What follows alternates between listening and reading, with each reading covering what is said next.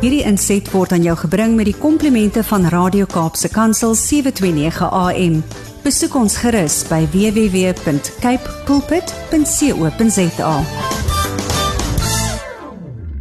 Goeiemôre Dimitri en hartlike goeiemôre aan ons luisteraars hier op Radio Kaapse Kansel. Altyd 'n voorreg om hier saam met julle te kuier rondom die woord van God. Jy weet, dit is 'n voorreg om God te kan ken, sy woord te ken en te vertrou, dit te leef en die belangrikste vir alles om 'n verhouding met God te hê. En daarbey is ek in kompetisie met niemand nie. Ek het geen begeerte om die spel te speel om beter te wees as enige iemand nie. Ek probeer eenvoudig beter wees as die persoon wat ek gister was. Ek het al ander mense gekry wat sê, God praat nie met my nie. My vraag is, hoe kan hy met jou praat as jou Bybel toebly? Terwyl die wêreld in angs en woede reageer op wat rondom ons gebeur, elke dag se nuus is eintlik 'n herhaling van gebeure, dieselfde goed oor en oor. Dit veroorsaak dat mense nie meer gefokus bly nie. Ons gedagtes word gebombardeer deur onwaarhede, blaatante leuns, valse nuus deur die media. Ons kry elke dag boodskappe op ons foon waarvan ons die oorsprong nie eers geïdentifiseer kan word nie. En as gevolg daarvan begin onsekerheid, en onsekerheid bring dan vrees. Ons lees en kry soveel inlig dat ons nie meer weet wat is die waarheid en wat is vals nie. Jy weet, ek wil net vir u sê, dom is om die waarheid te ken, die waarheid te sien, maar steeds die leuns te glo. Al die vals strategieë gebruik die vyand om vrees en onstabiliteit in lewens te bring. En u kan dit maar ontken as u wil, maar dit werk deur na ons persoonlike lewens toe en die ergste daarvan als dit werk deur na ons families toe, dit wat naby aan ons is. Dit veroorsaak dat families en mense rondom ons moedeloos en hopeloos raak en nie meer kans sien vir die vandag en môre nie. Juis omdat hulle sien die vrees wat in ons lewe is die onstabiliteit. Ek wil juis praat oor hoop in Christus en dat ons hom nie moet beperk nie. Ons is juis bestem om daardie lieflike geur van Jesus Christus na te laat, daar waar ons ook al beweeg. Ons as sy kinders het 'n vrees vir mense. En wat sal die mense van my sê? Maar ons as sy kinders in kerk moet nou saam staan as sy kinders. Ons moet kan sê, ons sal nie vrees nie. Wat sal 'n mens aan my doen? Jy weet, die vrees maak die wolf groter as wat hy regtig is. Jy weet, om die waarde van die anker te besef, moet ons die spanning van die storm ervaar. Ek is vanoggend seker, daar is heelwat van ons wat deur ernstige storms gaan, maar ons weet, Jesus Christus is ons anker. Jesus waarsku ons op die voorhand van sy kruisiging, en hy sê vir sy disippels in Johannes 16, vers 33, in hierdie wêreld sal julle verdrukking hê, maar hou goeie moed, ek het hierdie wêreld oorwin.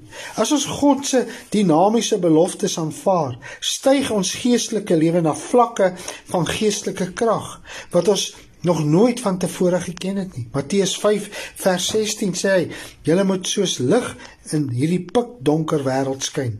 Ander mense moet uit julle woorde en dade sien, dat julle God van harte dien. Dan sal hulle sê dat God regtig 'n groot en goeie God is. So moet die julle hemelse Vader regtig groot gemaak word. Net om vir iemand daar te wees met liefde en omgee, is die grootste geskenk wat jy vir iemand kan gee. My liewe luisteraar, gaan verkondig die evangelie en indien nodig gebruik woorde. Met ander woorde, ons dades en optrede is wat mense dophou. Paulus sê self dat hy 'n oop brief is. Jy weet, ek wil afsluit. Ek en u is bestem vir hierdie tyd. Jy weet, daar is geen verskil tussen Petrus, Paulus en ons nie. Hulle was vir daardie tyd en ons was vir hierdie tyd waarin ons nou leef. Kom ons begin nou. Jy weet, tyd wag vir niemand nie. Tyd is konstant. Dit hou aan beweeg. Gebruik dit asseblief met dinge wat waarde gee. U weet, ons sal nie eendag kan verskoning aanbied dat ons nie tyd gehad het nie. Asseblief, moenie jou tyd mors met woede en met haat en spyt en bekommernis nie. Tyd vlieg. soos ons almal weet, maar U is die vlieënier daarvan. Hou aan beweeg en moet God nie beperk nie. Die woord leer ons dat God gee ver meer as wat ons kan dink, bid of vra. 1 Johannes 3 vers 18 sê, my liewe kinders, ons liefde moet nie net uit 'n gepraat bestaan nie. Dit moet in dade uitgeleef word. Dit is wat iemand doen vir wie God se waarheid werklik belangrik is. Nou vanoggend doen ek 'n beroep. Ek wil met u praat hieroor wat ernstig op my hart lê. Ek wil sê Suid-Afrika, mag die Here ons help dat ons as sy kinders die verskoning aanbied en sê dit is nie my werk of plig nie. Terwyl ons elke dag die mense se geroep, hartseer en geestelike gebrokenheid sien en ervaar nie. En dit sal toesmeer deur verskonings aan te bied nie. Ons vergeet so gou waar Jesus ons uit die vuur uitgeruk het.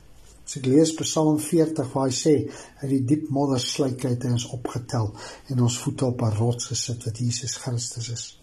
Hy het 'n nuwe lied in ons mond gesit, prys die Here. Tree ons in vir die wat verlore is in ons dorpie in Suid-Afrika. Gaan ons toelaat dat die Gees van God ons oprig om sy werk hier te doen. Dat ons nie net praters word nie, maar daders van die woord.